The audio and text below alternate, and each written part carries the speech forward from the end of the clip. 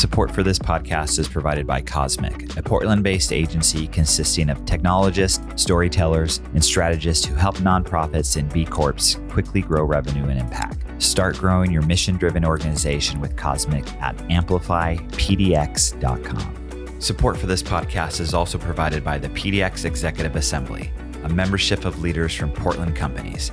Led by executives from the Trailblazers, Adidas, Yakima, and more, the Assembly's curated cohorts of executives serve to accelerate leadership development and build a meaningful network of peers, free from press and sales solicitation. Join now at pdxexecutiveassembly.com.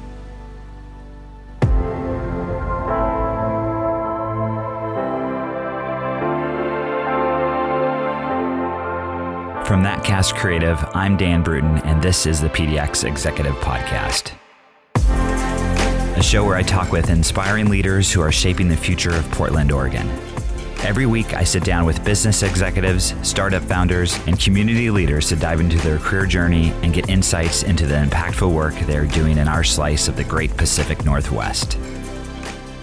Hey everyone, welcome back to the PDX Executive Podcast. I'm really excited to have my next guest, who is a company based in Albany, so down the road from us in Portland, if you're not familiar with the Oregon region. Dr. Jacques Zonneveld and Dr. Smriti Zonneveld, welcome. Thank you so much for having us, Dan. You bet. So, I read about that your company, Lazarus 3D, raised seed funding of, I think, $6 million. So that's public. I can say that, right? Hopefully not say anything out of school here. And, honestly, I wasn't aware of your company, and it's a super exciting technology you're developing. So I would love just to start for each of you to kind of introduce yourself and then tell us a little bit about your company. So Smriti, if it's okay, we'll start with you. Yeah, absolutely. So I am Dr. Smriti Zonneveld. I am the president and founder of Lazarus 3D. And Lazarus 3D's mission is really to improve the healthcare system overall by specifically addressing a void in surgery and surgical care today, which is that surgeons don't have a way to rehearse their upcoming surgeries before they happen. And, every case is unique. Every patient is unique. So we've created a technology that addresses that sort of missing piece of the puzzle, but we've created this technology called Presure that allows surgeons to essentially do our surgical rehearsal on a replica of their patient's anatomy. So these models called Presure allow for preoperative surgical rehearsals, and they are on that personalized, individualized level. So this is something very interesting because it provides surgeons an opportunity like none other. And so, Jacques, when did you start the company? And this is one of these things I assume that you came up with the concept, and I want to get into it, but there just seems tremendous opportunity in it, with it. So Jacques, would love to learn about kind of the origin of it. Yeah, absolutely. So I was taking the shuttle back at Baylor College of Medicine to my condo, and I started speaking with this medical resident, and he was telling me how he was going to be doing his first solo surgery where he was really running the show the next day.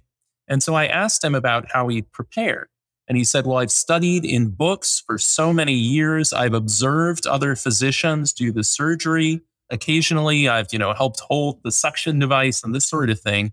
But when it comes to hands-on learning, I practiced yesterday on a green bell pepper using the laparoscopic instruments. And that seemed absolutely insane when you're talking about a surgery, right? Right. So the unfortunate truth is that until now, there hasn't been a good way for you to rehearse a surgery hands-on ahead of time, especially for something like cancer, which you may have a hard time finding in a cadaver. You may have a very hard time finding in an animal model. So basically, you're learning on the job. And looking at the data, it tells us, we all know we're facing a crisis in healthcare today with rising healthcare costs, with lower lifespans for Americans than people in other countries. And this is a problem we all need to tackle as a country. And looking into the data, we can see that adverse events in surgery cause massive long-term costs and massive harm to patients. So imagine a world where instead of practicing on a green bell pepper, you could rehearse a brain surgery ahead of time on an exact physical replica of that patient's brain. So when we started, we pitched this idea to the head of endourology at Baylor College of Medicine, Dr. Richard Link, and his team. And he said, you know what? If you kids can figure out a way to build it, let's try it. So Smriti and I went back to our kitchen. We did a little, bit of Thomas Edisoning, trying a million different things to see what would work. Our floors will never be the same again. But eventually we figured out a way to 3D print in these soft materials that you can cut, that bleed, that really act like real tissue. And what that meant is that when we did our first clinical pilot together with Dr. Link and his team at Baylor College of Medicine, he was able for the first time ever to get a preview of that surgery. And so this was covered in ABC News, a few different places. And we said, you know what, this idea really makes sense and we've got to make it happen. So Smriti and I both accelerated our PhD programs at Baylor. We were both the first in our classes to graduate because we had this driving mission. We had to go run this company. So that was in 2016. As of 2021, we were FDA cleared. And as of February this year, we launched our PreSure medical device. Well, thanks for that. And I know we skipped over about 5 years of grinding and getting cleared. So we'll get into that. But what was your background in 3D, or have you ever printed 3D, using 3D printers before? Had you played with them with different things, or was it just came up with the idea and we got to figure this out? I'm curious. It was the second. And actually there was a long process. Like you say, that 5 years of grind was in a large part because we were unfunded. We had no expertise, no knowledge in the area, and nothing but a little bit of free time and our student stipends to try and launch this company. So I built the first 3D printer from parts in the kitchen. Our first sales were at anime cons and science fiction cons, where we were selling little tchotchkes to pay for the plastic that we were using. And we were able to use that to teach ourselves about 3D printing, learn how to build printers originally off of open source designs that were available to everybody. And from there, innovate our own medical technologies. And Smriti, have you, either of you, started a company before? Or, because you're in this PhD program, obviously you're very overwhelmed with, completing the program. So layer on top of starting a company, I'm just curious about that process. Yeah, I would say that this is our first venture. So Lazarus 3D was really, a fruit of the passion and the care that we have for this technology and the problem that we were solving. In terms of experience with, leading projects or doing something innovative, we've all been doing that for a very long time. I think we've had both our families come from entrepreneurial backgrounds. So Jacques, parents have led and successfully exited multiple companies. My family also, we're, family-owned business, and they've had that. It's sort of a generational thing in my family. So I grew up with having that background and, having so many insights into what branding is, what a brand means, and what it means to be able to own what you've created, right? And so this is a legacy. And I think that the ability to have this, I would say, opportunity and, the opportunity to make change that is not only going to impact me or my family, but really it's going to potentially have a global impact. That is an incredible opportunity. And I think that the way we were raised, even from when I was a little kid, this is something that we embraced, that I had embraced. And this was something that had always been encouraged. And, I had so many people, mentors, my dad, my uncles, my grandfather, my great-grandfather to look up to. So, yeah. And even during our PhDs, I think every thesis project, every side project is a mini startup because you don't know what is going to happen. It's truly an idea. You start with this idea, it's a hypothesis. And there is a scientific basis for why this, hypothesis was established or why it was, what was the foundation of it, right? And so I think that in the startup world, it's similar. It all starts with an idea, and it could begin somebody sketches something or writes it on a little napkin. Right. In our case, it began with tinkering in our kitchen. So it all starts somewhere. And I think if you have the passion and the drive, then you will make it happen. Yeah. And it sounds like in both of you, it's kind of that entrepreneur spirit's kind of in your DNA from your family a little bit too, right? So, tell me about, so the first 4 years, it sounds like you kind of bootstrapped the company. Did you try to get funding, or you just kind of heads down, work? I'm kind of curious about that. And then, you got this seed funding, which I think a lot of founders or just people externally say, oh, they've been doing this not that long and they got this, $6 million round, but I know there's a lot before that. So Smriti, I would love for you kind of give some context to that too. Yes, I think that when we first started out, this was, really an exciting concept for us. We had already pitched the idea to surgeons and some of our friends in the Houston community in the Texas Medical Center, which is the world's largest medical center. And even at that early concept phase, there was so much excitement that we decided to self-invest our savings from our student stipend into really funding the early developments. And then after that, we had support from friends and family that wanted to know and were really curious to know what we were working on and what was cooking in our kitchens, quotes, but also literally. And so they supported us.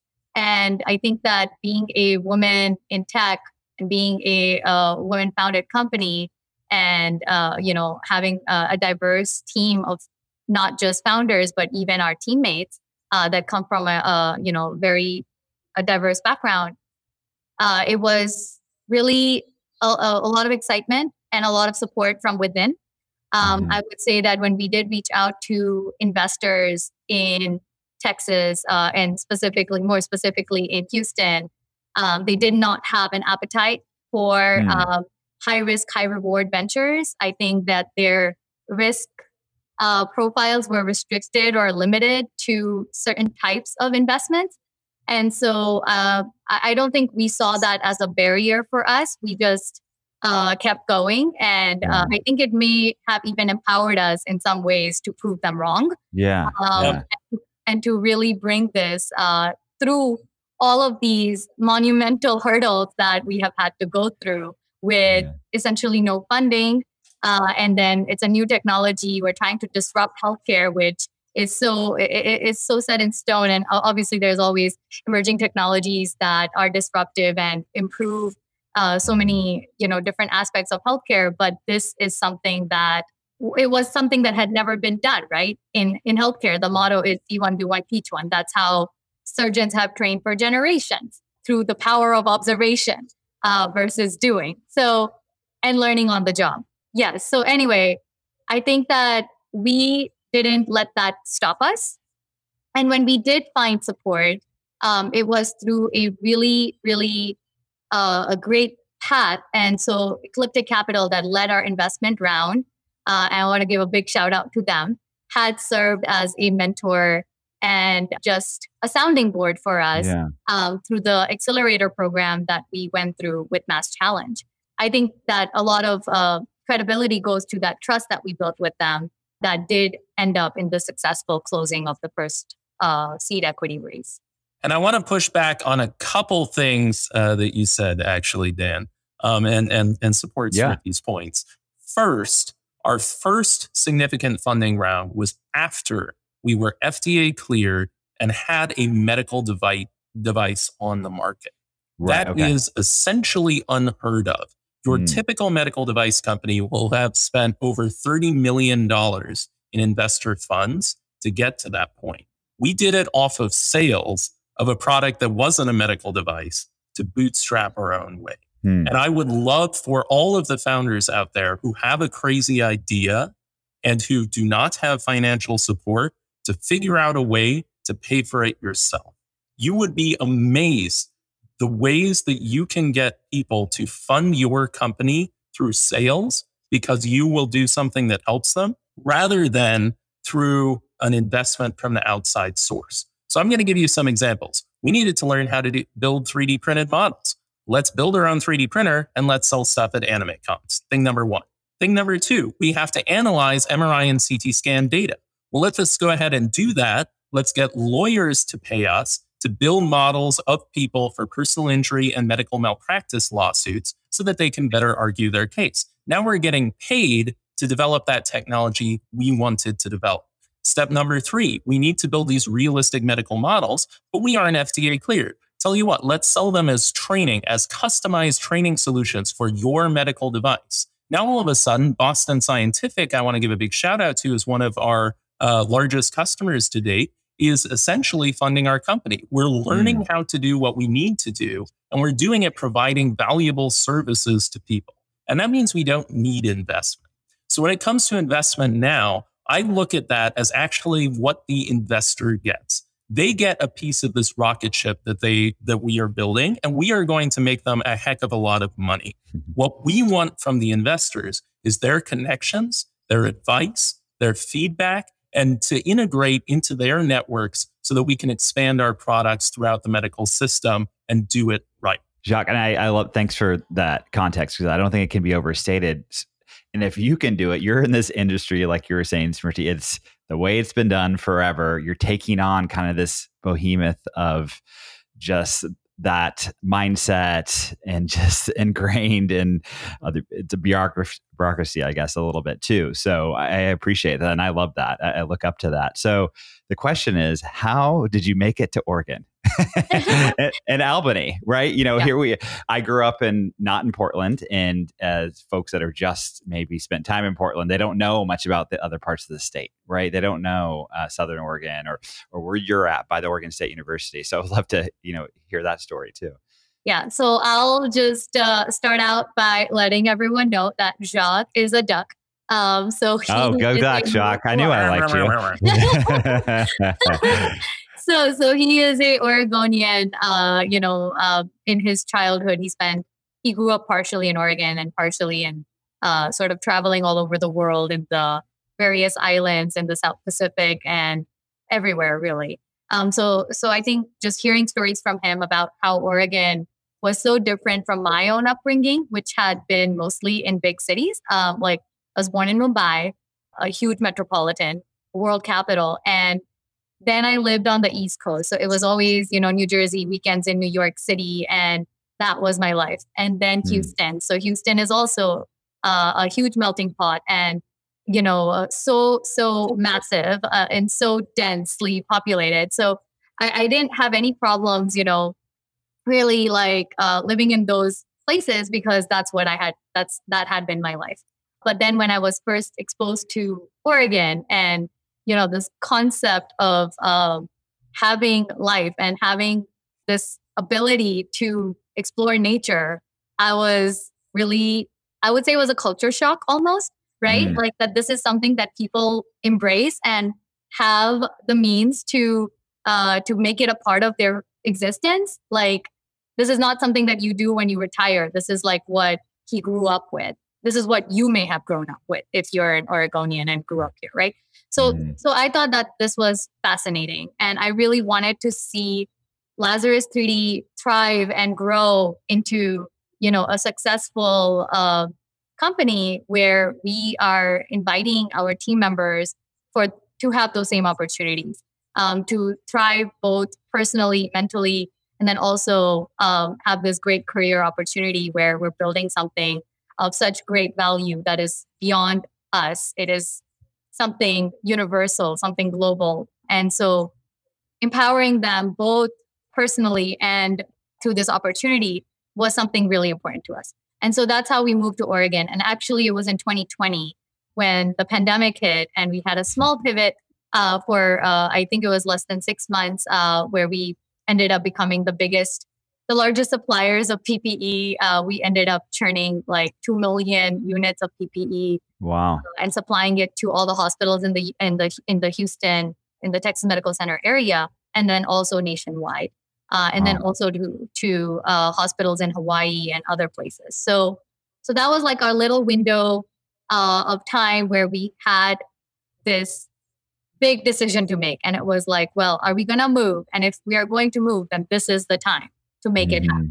And so we chose Oregon because there was obviously that excitement to be able to explore nature. And then also Phil Knight had invested significantly in the Knight campus at UO.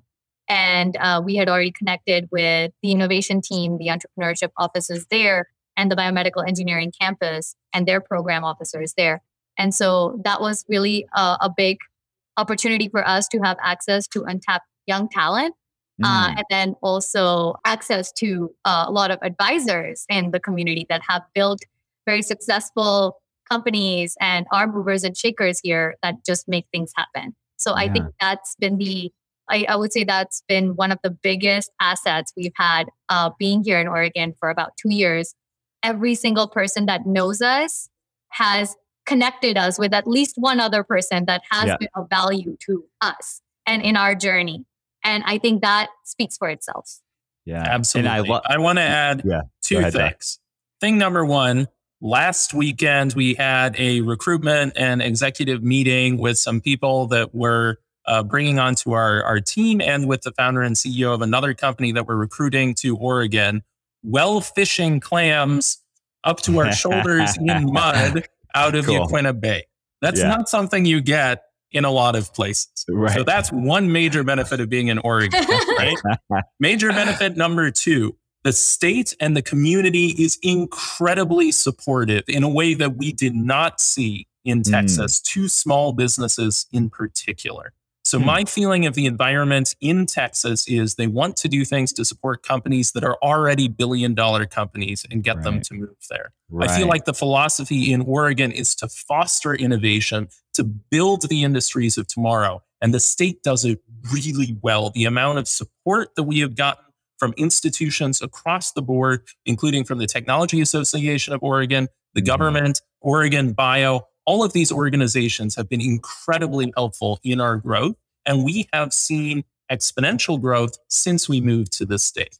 And I love how the story is, it's such a story of Oregon and just our community of businesses here, specifically startups, because they go out of their way to introduce you to, give you time, introduce you to somebody, right? And it's curious. It's good for me to hear like how that compares to Texas, where obviously there's a couple of notable examples of companies moving there, Tesla, and that are already huge, right? So I love that, how it ties to back to kind of who we are as a state a little bit. So thanks for that. So what's your what's kind of next?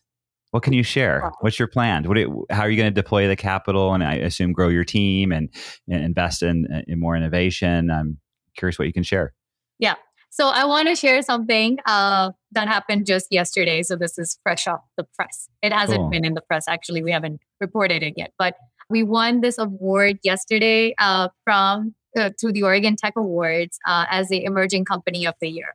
And I think that describes us really well, right? So we are emerging tech startup, and this, like, the last 6 years have been a lot of work, and it has been an incredible journey. But I think that it really starts now. It started this year when we launched PreSure as a medical device, and also the fact that hospitals are onboarding with us. They are adopting the technologies in their everyday practices.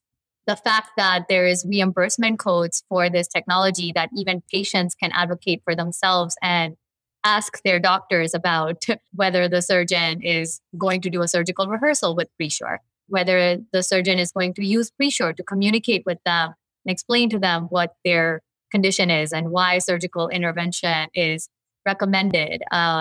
So like the ability for this technology to have that impact really started this year with the launch.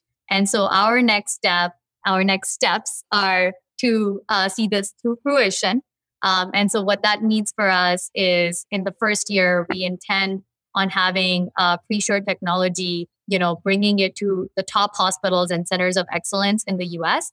We're focusing on the U.S. market first because I think that's a good starting place. And then in the future, we're going to expand out to other markets in the UAE and the UK. We're already engaged with people there, and there's also interest there. And so the first FDA clearance was for just all conditions tied to genitourinary. So what that means is if you're a patient with kidney cancer or prostate cancer or a child with some sort of a congenital defect associated with your genitals or with your bladder or your kidneys or anything in the genitourinary space, we're able to help address that need where the surgeon may choose, depending on the complexity of the case, of course, but they may choose to perform a surgical rehearsal in facilitating their surgical plan and decision making. That is a big achievement for us, but I don't think that it ends there, right? So there are conditions affecting people's brains and other organs in the human body that are very debilitating. They could be something so complex that even surgeons today may not have developed the technology or the techniques to provide the best quality of care for those individuals. And so our next step is also to expand out of genitourinary to that very large space where we are able to provide models, replicas of patients' organs from everything head to toe. Wow. Absolutely. And to follow up with what Smriti says, I want to connect this back to what this means to us as a country. So right now, medical errors are the third leading cause of death in the United States. Adverse errors and defects in healthcare cost Medicare alone, so forget about private insurers, $1.3 trillion per year. That's 1/3 of all medical spending. These are things like avoidable complications, hospital-acquired conditions. So what happened in other industries when people started doing simulations and rehearsals? Well, back when air travel was new, it was actually really dangerous. And then the government passed a law requiring pilots to perform some number of simulation hours. And we saw the frequency of errors drop by 90%. The frequency of fatal crashes dropped by 90% within a decade. So what could adoption of this technology mean? It could mean that medical errors go from the third leading cause of death to very rare. It could mean that we go from wasting $1.3 trillion per year on healthcare, forget about the liability that comes along with that, which is another massive cost. And we could theoretically get rid of 90% of that. That is our goal as a company, to make surgery as safe and predictable as airline travel is today. And now we have uniquely the first technology that's going to enable surgeons to do that, to really have foresight about what could happen in an upcoming complex surgery. Yeah, thanks for that. And, as someone, I have nothing to do with your company, but I'm excited and just proud that you're here in Oregon. And it's great to see you win the award. So congratulations to you to that too. And just one final thing I want to ask about your team and hiring. How has been getting talent, and are you looking to bring on now new talent? And where can folks go to kind of learn more about that in your company? Absolutely. So we are hiring for many different positions. So if you go to www.laz3d.com and click on our careers at the bottom of the page, you'll see the open positions. Right now, I believe we have 11 open positions. Oh, great. We're planning on doubling to tripling our full-time employee count by the end of the year. We know that there are fantastic innovators, dedicated engineers, administrators, people with incredible talents across the state. So we want you to come join us in our mission to enable surgical perfection and create such an important impact on the country through your hard work and dedication. I want to add that this is a technology that people can really resonate with on a personal level. So, for example, I have certainly had my fair share of, losses in my family where procedure was done to manage a condition and then led to a complication resulting in something unrelated, and then that led to the passing of that family member. And so this is not uncommon. I think everyone sort of chalks it to, they call it a unavoidable, outcome. And I don't think that those outcomes were unavoidable. So for the majority of the team here at Lazarus, everyone has gone through that. And like I said, it's not uncommon. So this is their chance to, have a voice in making a difference. And those are the people that we are seeking. The people that share the passion and excitement to bring this technology to the masses, and having that pride and that sense of ownership, really, in their ability to be a piece of this solution, right? Mm-hmm. So I think that is a specific kind of personality. There are people that do the 9 to 5 and go home and they're like, all right, turn off, switch. And then there are the people that really are, in it for the long run. And they want to make sure that they're in it with you and you're all in it together to make it successful. And I think how I define success for Lazarus is, I want to see this technology really affect millions of lives. Mm-hmm. For them, they must have their own reasons, but whatever their reasons are, I think really are aligned with the company's mission. So, yeah. Well, thanks so much for joining, and I'm looking forward to following along and just seeing your rocket ship take off. So I appreciate it. Thanks for your time. Thank you so much. Absolutely. Nice to meet you. Yeah, nice to meet you. The PDX Executive Podcast is a production of ThatCast, a Portland, Oregon podcast agency that partners with brands to create custom podcasts. You can learn more at thatcast.com. And please take a moment to subscribe and rate the podcast as well.